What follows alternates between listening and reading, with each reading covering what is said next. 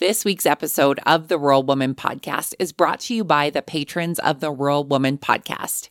This amazing group of individuals contribute financially to the Rural Woman Podcast to ensure the stories of women in agriculture hit your earbuds each and every week. Want to join them in supporting the stories of women in agriculture while getting access to extended episodes, patron-only episodes, and other great perks? Head on over to wildrosefarmer.com to learn more about how you can become a patron through Patreon.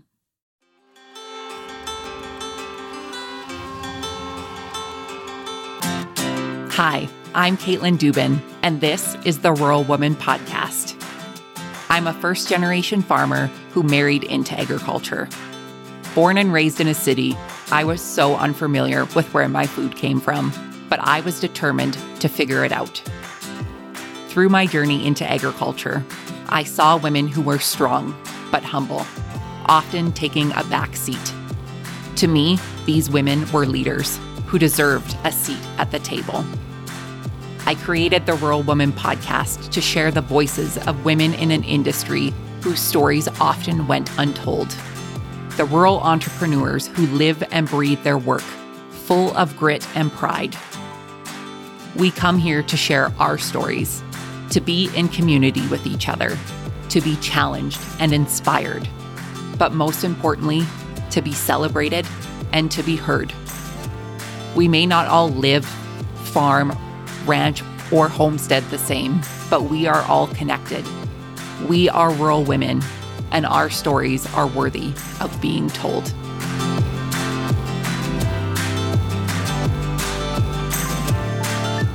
Hey everyone, welcome to this week's episode of the Rural Woman Podcast. Today, you'll meet Lindsay Hamilton. Lindsay is a fifth-generation farmer with a passion for growing, soil, and education. When not helping to oversee their 3 family businesses, which include a sod farm, greenhouse, and landscaping company, she enjoys spending her time on her 1-acre garden with her husband and 2 kids, making maple syrup and quilting. She is a true believer that there is no such thing as not having a green thumb and wants to teach as many people as possible to grow their own food and preserve in a modern way. She believes there's a little homesteading and farming in everyone. I am so grateful to share Lindsay's story with you today. I had the privilege of meeting Lindsay when I took a trip to Quebec in the summer of 2022 when I visited Laystone Farms and had such a great time getting to know Lindsay, and now you get to know Lindsay. Before we get to her story, I am excited to be able to share a brand new review that was left on Apple Podcasts by one of our great listeners. This 5-star rating and review is titled Best Company for Chores. This podcast is my go-to for chore time. I manage our small farm and homestead by myself, and it can be easy to feel worn down or pessimistic. Listening to this podcast puts strength in my step as I tend to our animals and land. Stories of motherhood, agriculture, entrepreneurship, and more make the content well-rounded and inspiring. Keep it up, gal. We're all in this together. Well, thank you so much for that kind rating and review from Kels W220 via Apple Podcast. And my friends, I would love to read your kind words on an upcoming episode. So if you have an Apple product, please leave a rating and review there if you haven't already done so. If you are listening on Spotify, you can leave a star rating there. Any other podcast platforms that gives you the option, I would appreciate. Also, you can head on over to wildrosefarmer.com. There are comment sections on every single one of the show notes for each of the episode. Leave it there. Go on Facebook. Leave it there, wherever. I just really would like to read your kind words. They keep me going, I promise. Without further ado, my friends, let's get to this week's episode with Lindsay.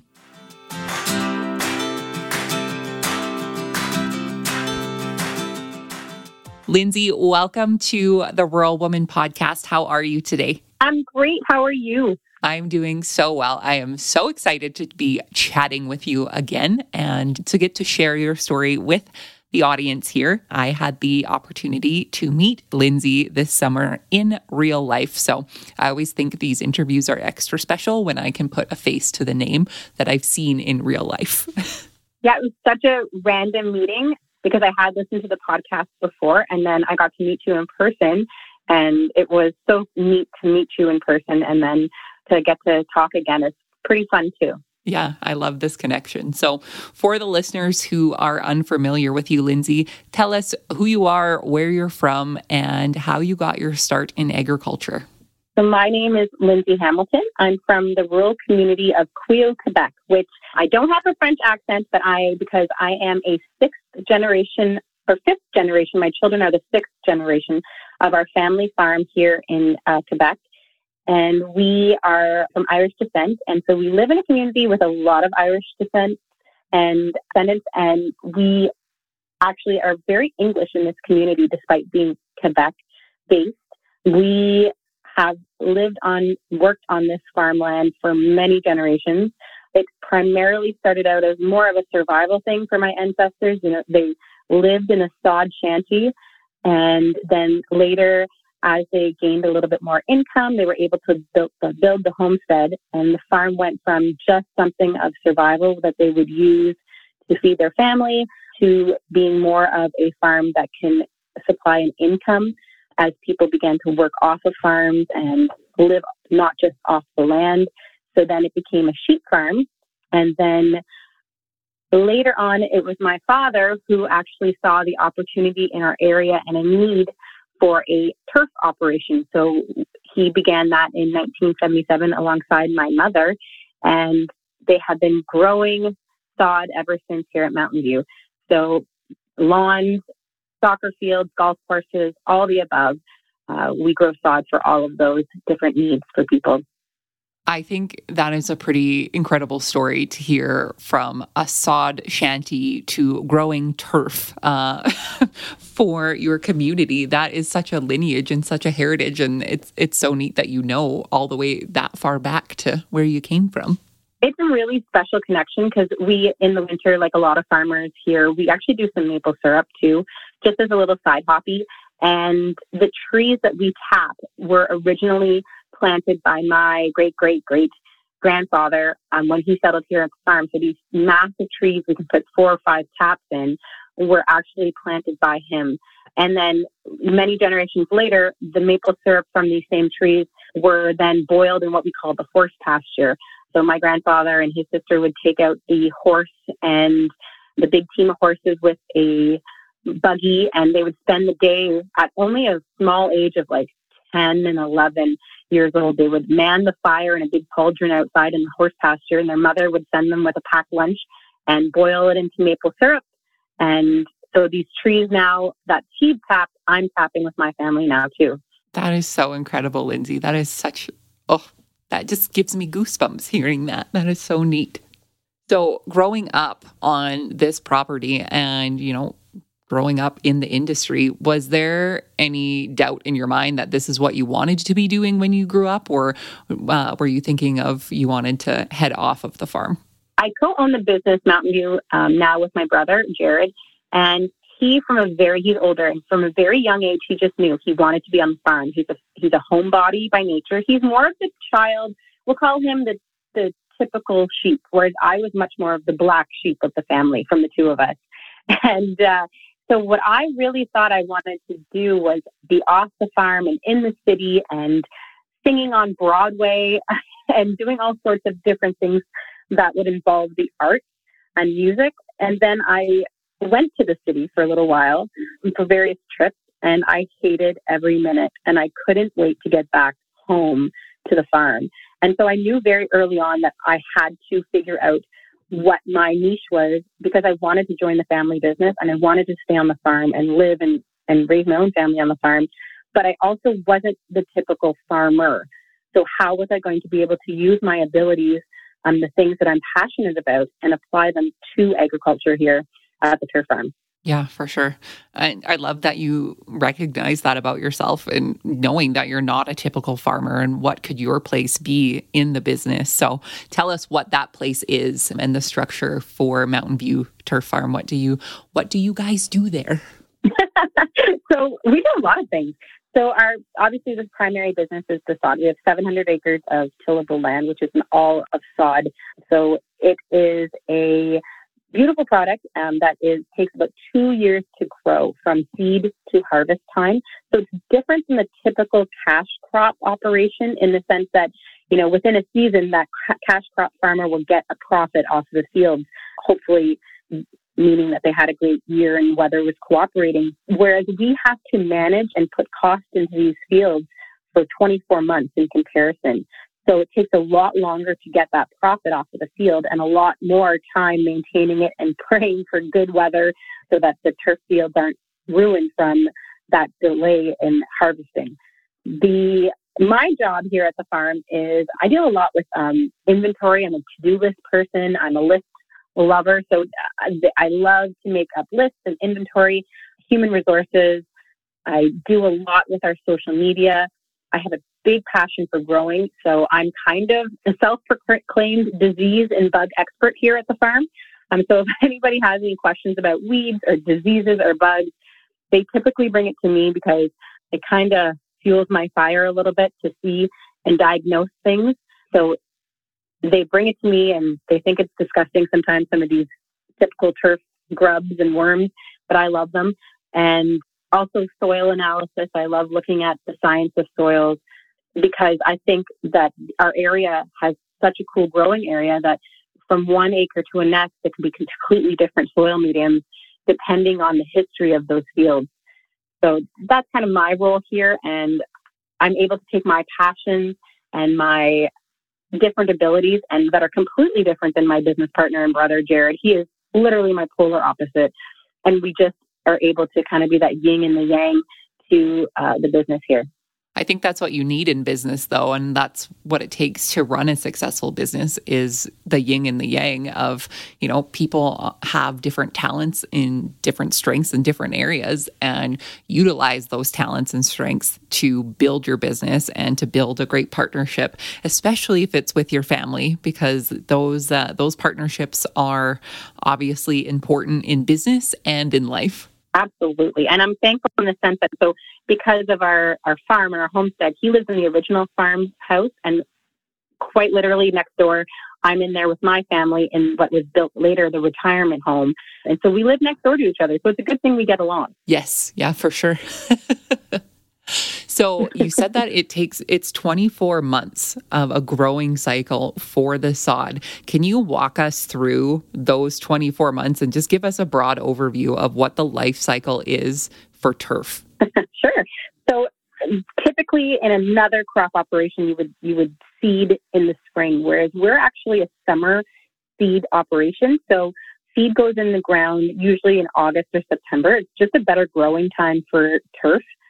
So what ends up happening is after a field is completely cleared of previous sod, it's plowed down and then we apply typically chicken manure because my brother has a chicken operation. So we have a manure source that's very cheap and as well as what's called a biosolid, which is just a paper byproduct that we get from the local pulp and paper mill here. We truck it and what it does is it holds moisture. So putting in that pulp and paper basically, which is garbage to them, but it's actually great for the fields. And then after that's plowed in multiple times, we have to actually make the land very, very flat. It needs to be as flat as a pancake. And that takes probably a big amount of time just to make sure that there's no hills, because a hill or any little bump in the field will mean that square footage in 2 years is not harvestable. So it has to be as flat as possible. After it's completely flat, we'll go in there with what's called our brilliant seeders. So we'll cross seed, so we'll go in multiple directions with the seed, and it basically just drops it down. We always try to time it around a time of rain because nothing is better. We have an irrigation system, but I know many farmers would very much agree with this, that there is nothing better for growing anything than an actual rain versus an irrigation system.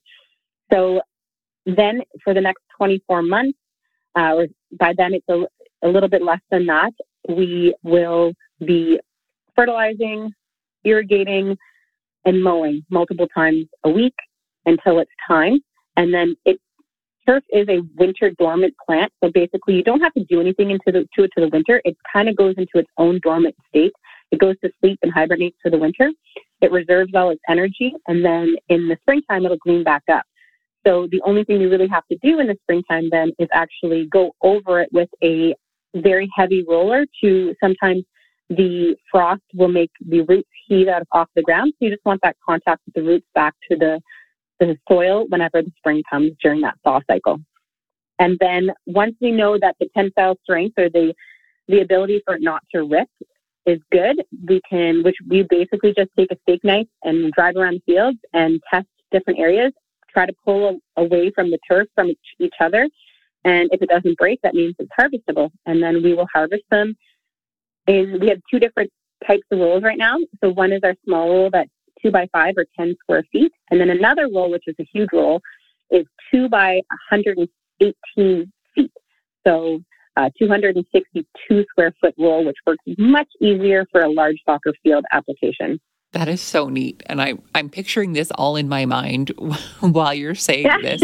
And just the different, the growing conditions of grass. Like when we're thinking of it, I'm thinking of the grass that grows outside of my window. Yours is much nicer than mine, I'm assuming. But it just is something that I guess, in agriculture and in the fields that I stand in versus the fields that you stand in, we are essentially growing plants is what we're doing for different purposes. And yours is, for the landscape and for fields and for recreation, basically, and beauty. And, mine's to eat. So. Yep, absolutely. Grass has kind of gotten a bad rap lately and I know that there's some things that are practices that are disagreed upon, but for the most part, grass is the number one supporter of erosion.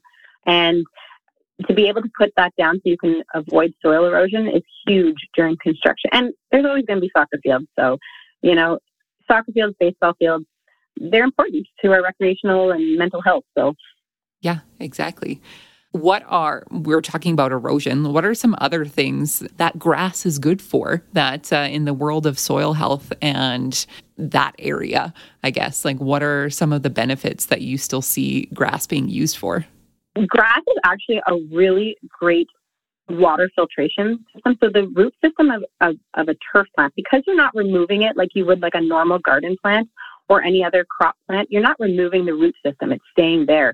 So the water that's maybe dirty or contaminated that goes through a turf root gets cleansed and filtrated to almost perfect conditions in a very small amount of square footage. So turf is actually a swamp grass originally. So that's how it was way back in the days was discovered.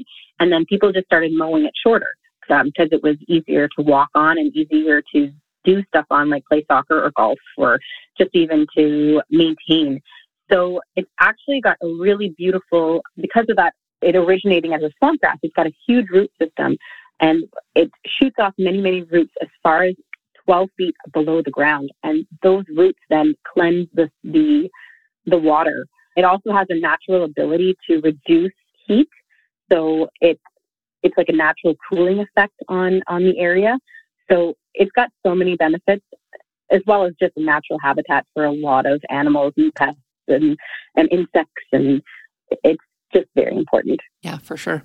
Are there this is just me not knowing a whole lot about turf. Are there different types of turf? Like, is there different varieties of grasses that you grow or that you can grow? Absolutely. So we grow what's called just a Kentucky bluegrass. And so it's a standard bluegrass here in Canada that survives winter really well and is very harvestable because of its root system. We also have what's called here a bentgrass sod. So we have a field of bentgrass which takes a little bit more maintenance, but it would be used in a golf course setting for like putting on, for example. We also have what's called a low mow bluegrass. So it's basically another Kentucky bluegrass type, but it can be mowed down similarly to that bentgrass. But I've seen other people grow like a fescue sod. You can grow perennial ryegrass as well, which is a really nice mixture for a seed blend, but you typically don't have a full field of that stuff. Very cool. So, Lindsay, when do you typically harvest? When is your harvest season for the sod? We'll harvest starting usually around the middle of May when the fields are not too wet to drive out to in the tractors, with the tractors. And we'll go right through, like, for example, this year we harvested right until the middle of December just because the season was favorable.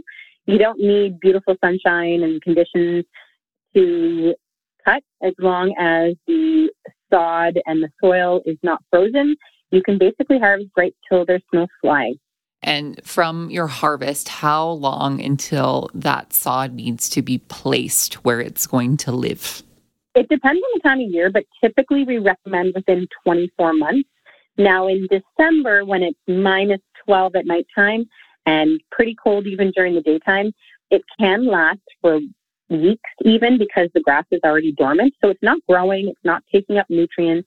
And then what happens is that in the springtime, if you put down like a late fall, winter roll of sod, by springtime, when it does get those nice growing conditions of sun and rain, then it actually goes ahead and reroots itself once it wakes up from that hibernation.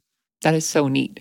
I think in my mind, I envisioned it being harvested off of your field and immediately having to go to somebody's front lawn and being put on there. But obviously, it's a strong roll of sod to be able to survive. Yeah, grass is surprisingly a very strong plant. I think it looks like it's weaker because it's smaller, but it's very strong. Well, I think if you've ever tried to kill grass anywhere, you really realize how strong it is and how much it really wants to come back.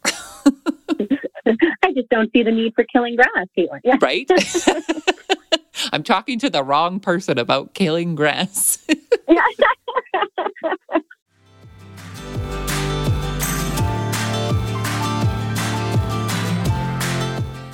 You can help support the stories of women in agriculture to be shared through the Rural Woman podcast on Patreon. What is Patreon? It's a membership-based platform that helps fund and support creators like me to create and produce content like this that you all love. New to the Rural Woman podcast Patreon is ad-free listening and patron-only bonus content and exclusive episodes. Learn more and join the patron gang today at patreon.com/The Rural Woman Podcast.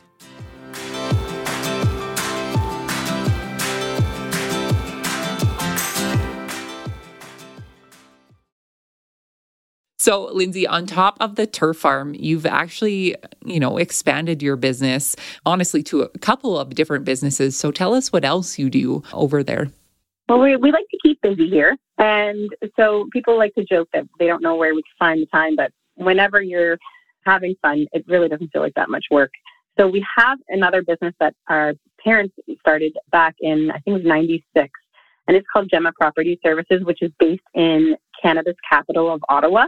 And it's kind of a STEM, we call it the sister company, in the sense that while it's not a farm, it does deal with a lot of ornamentals. So it does all the external landscaping of a lot of high-profile government sites in and around Ottawa. So it would do the flowers. It would do a lot of the tulips for Tulip Festival, tree planting. It just makes sure, that company makes sure that all those beautiful government sites that are being visited and toured are looking beautiful for all of those pictures that get taken during the summer and winter months by all those tourists. We kind of like to say that we set the stage for people's memories on their trips to Ottawa.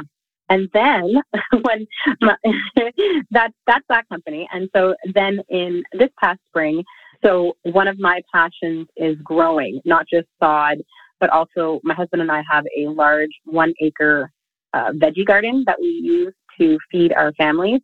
And that is a huge passion of growing. So in my education, I went to the University of Guelph, and there I studied not just turf, but also like plant science, greenhouse management, horticulture in general. And that's where I just fell in love with growing and plant sciences. So this past year in May, we opened the Homegrown Garden Center, which is based at Mountain View Turf Farm's main office, and it's a greenhouse that supplies those ornamental needs to people who are going to be doing their own gardens. For me, I just think that trio of businesses just works so well together, and you've been able to, work and expand your family's legacy into the valley and, keep on growing. And whether that is from turf or all the way to the ornamentals, like you said, the flowers around the capital are absolutely stunning. And being able, like you said, to set the scene and be part of those memories for people who are visiting that area, and to serve your community in a way that you love. You love growing and you love the vegetables and the flowers and all of those things. So, like you said, you like to keep busy and keep growing. We do. It's neat because it's so special that we're able to do what we love. And I know it's so corny and cliche, but I get to grow things and get my hands dirty and work outside. I get to do all these things that I know many other people dream of doing. And we also get to create these jobs that, aren't just a standard job where you're sitting behind a desk. We have those jobs and positions, obviously, because a farm is absolutely a business on top of just being an entity for a farm.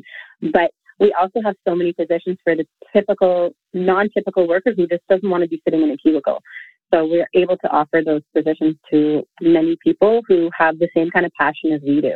Yeah, for sure.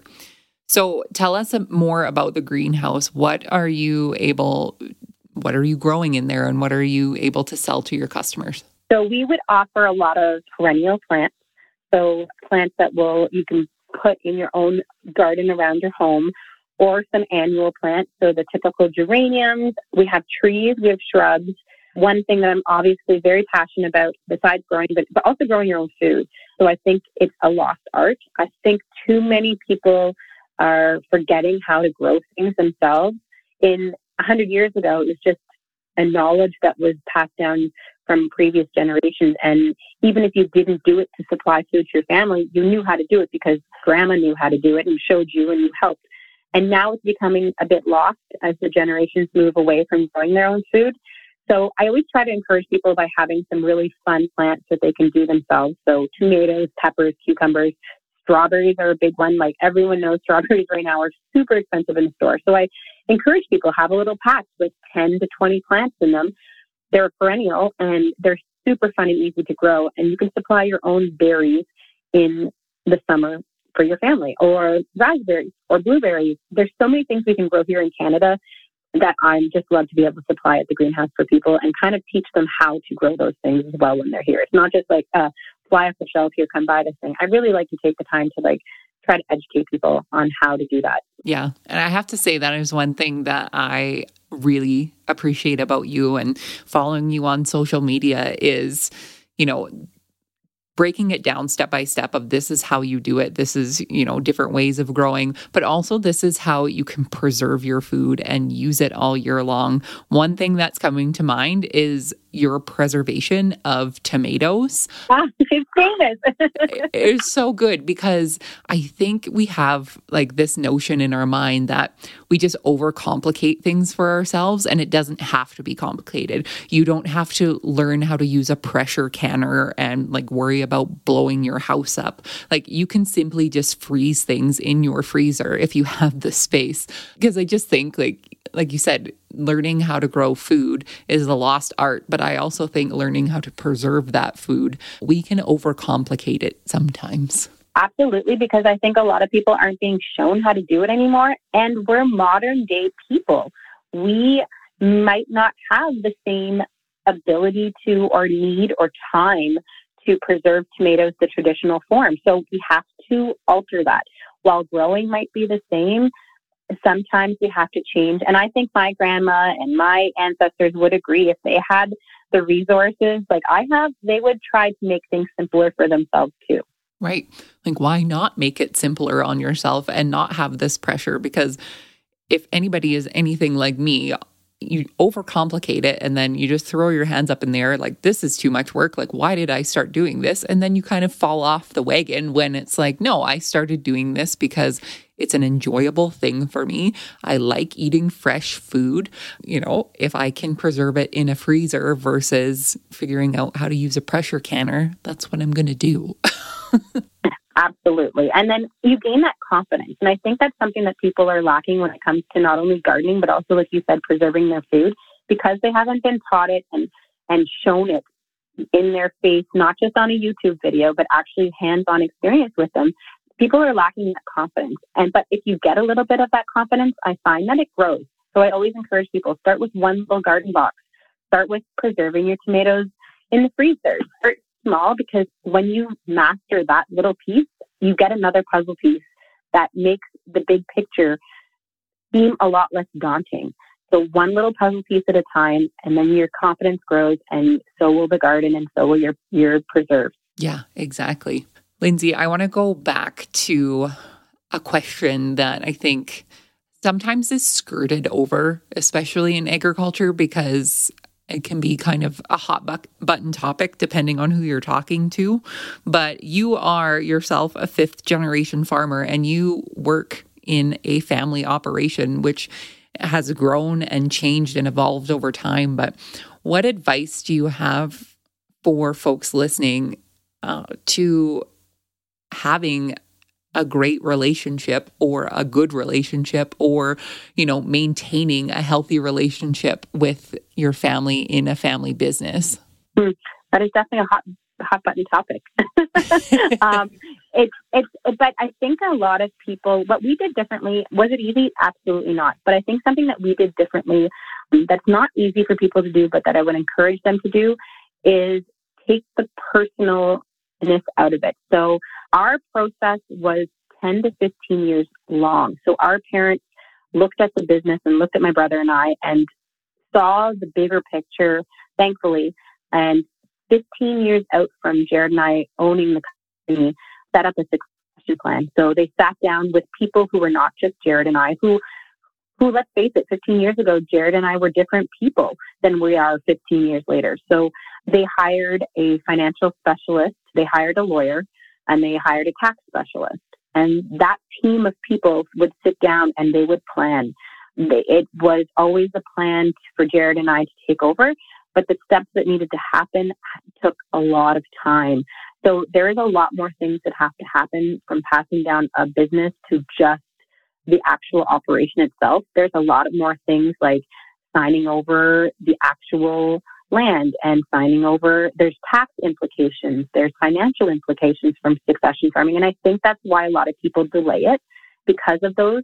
But making sure you have the patience and the foresight to do it much earlier than what you want to, and getting a team in place that is not just your children or this other family members, because sometimes it's hard to get past a family business and a family farm because it becomes personal. And being able to set that team up that is not directly related to you, I think has a lot of value. I couldn't agree more. And like you said, the personal aspect of it, I think that's the part that people get really hung up on, and worrying about feelings and emotions involved, which those are all valid things to be concerned of and obviously should be in the conversation there, but it's not the main thing. The main thing is the business, and how do we transfer this effectively to make it as easy as possible. Absolutely. Christmas dinner looks a lot different when you're sitting around with people that you might be doing business with, and making sure to step that farm business away from that Christmas dinner table so that you can keep having those beautiful family moments past that transition time, I think is key, and giving yourself lots of time to do it. I think people really underestimate how long it can actually take. Yeah, for sure. Like you said, it's not an overnight thing. And usually if it is a really quick turnaround, there's unfortunately something that happened because of it. If you're having to pass things over quickly, or if there was a death or any of those things, and those are all worst case scenarios. So giving yourself the time and giving family time to transition and process these things, I think is super important. Absolutely. And just encouraging and trying not to be debative. So I think many farms and older generations really hold on to it because it's their legacy, and having that respect for their legacy so that you can then recreate your own legacy later on is difficult, but also necessary. So keeping that other person, another generation's legacy alive by also changing it when time comes is really important. It's a mutual respect thing. Yeah, for sure. I think the respect piece is super important in that. And thank you for sharing all of that with us. And, I think it's encouraging, especially for folks who could be going through similar things right now that don't really see the light at the end of the tunnel, to know that it does take time and patience, which can sometimes be really taxing. But those are important things to remember in any transition for any operation, but specifically for family farming.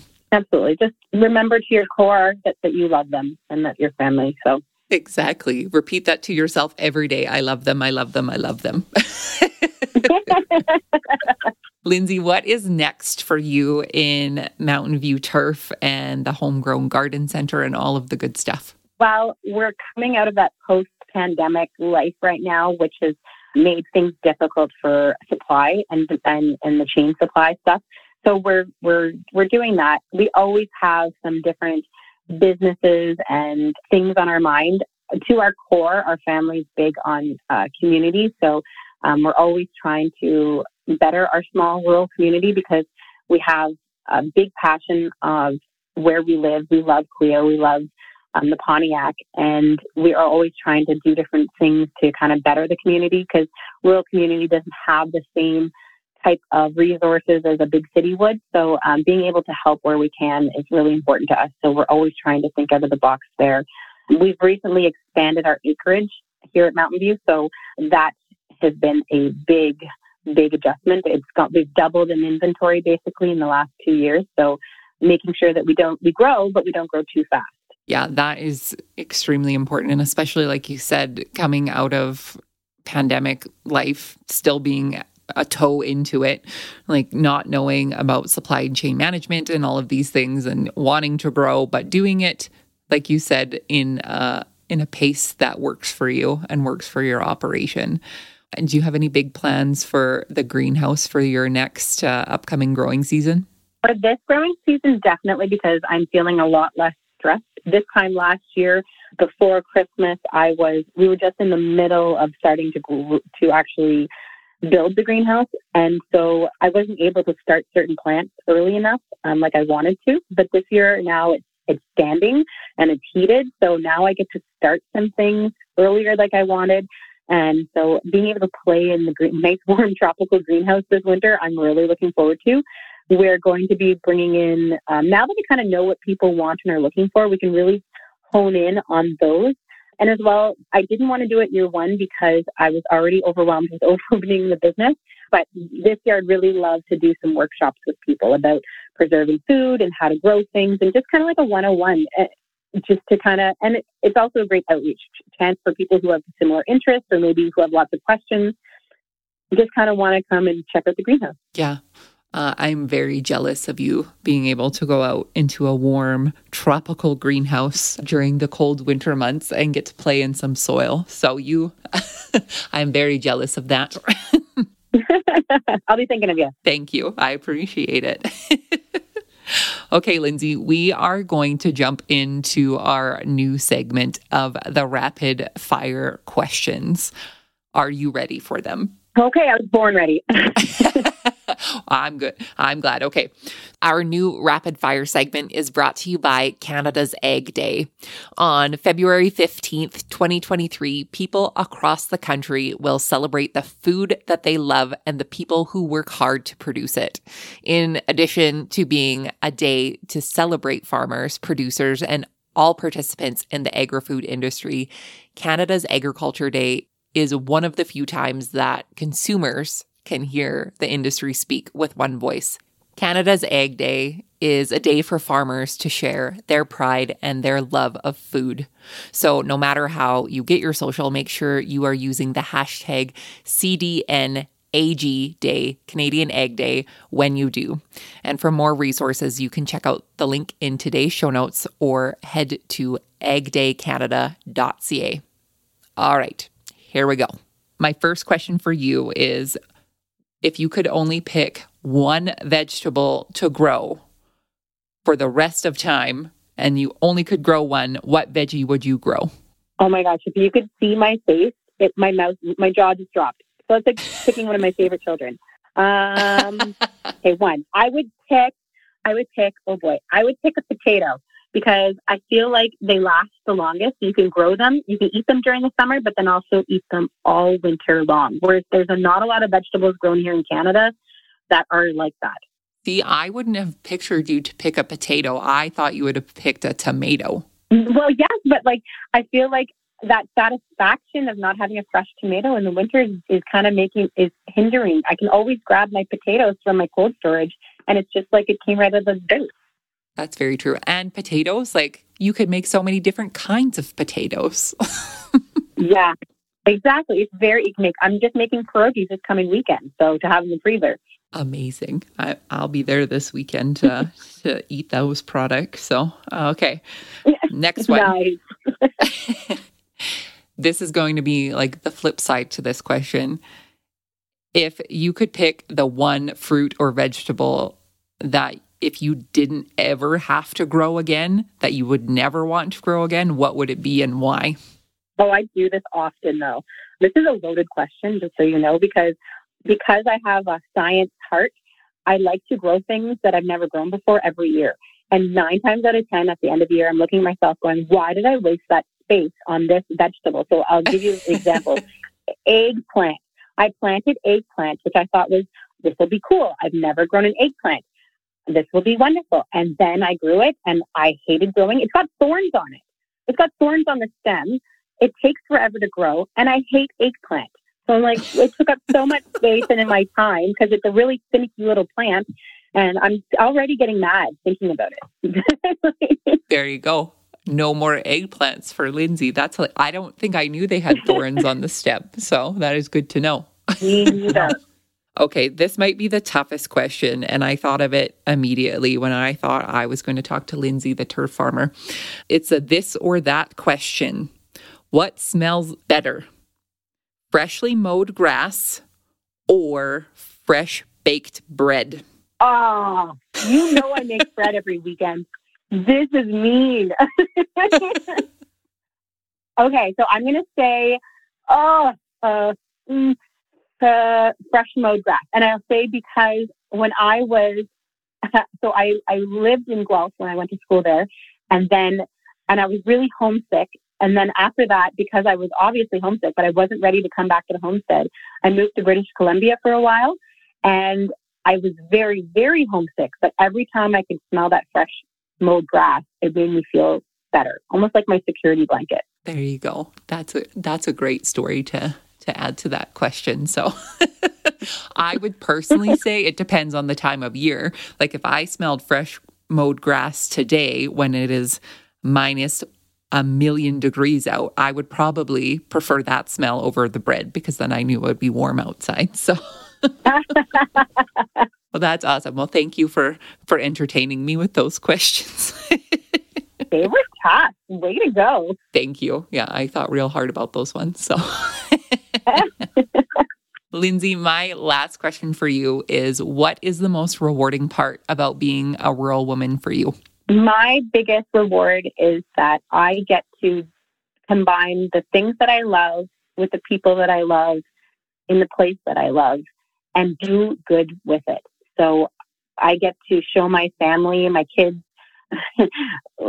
what it means to be a woman in farming. So my son never has any doubt that mommy can't go on the tractor or hop on the forklift or the backhoe, lift a roll of sod.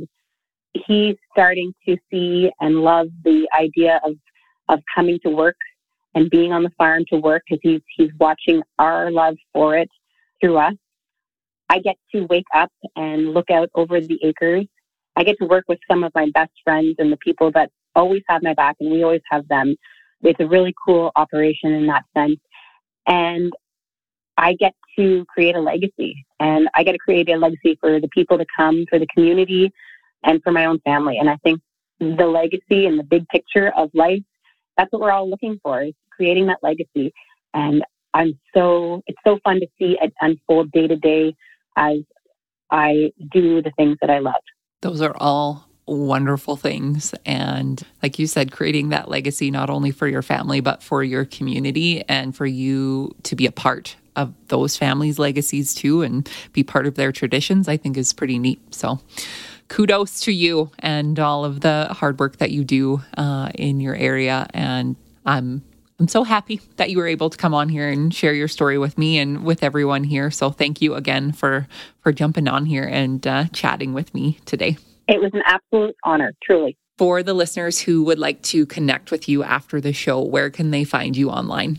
Well, the Turf Farm, Mountain View Turf Farm, is on Facebook and Instagram. And then my own social media platform where I give lots of tips and tricks for growing and preserving, like the tomatoes, like Caitlin said, is on Instagram at Homegrown Small Town and on Facebook as well. Perfect. And I will link all of those in the show notes so people can find you and connect with you. That's great. Thank you again for sharing your story with us today, Lindsay. I really appreciate it. Well, thank you.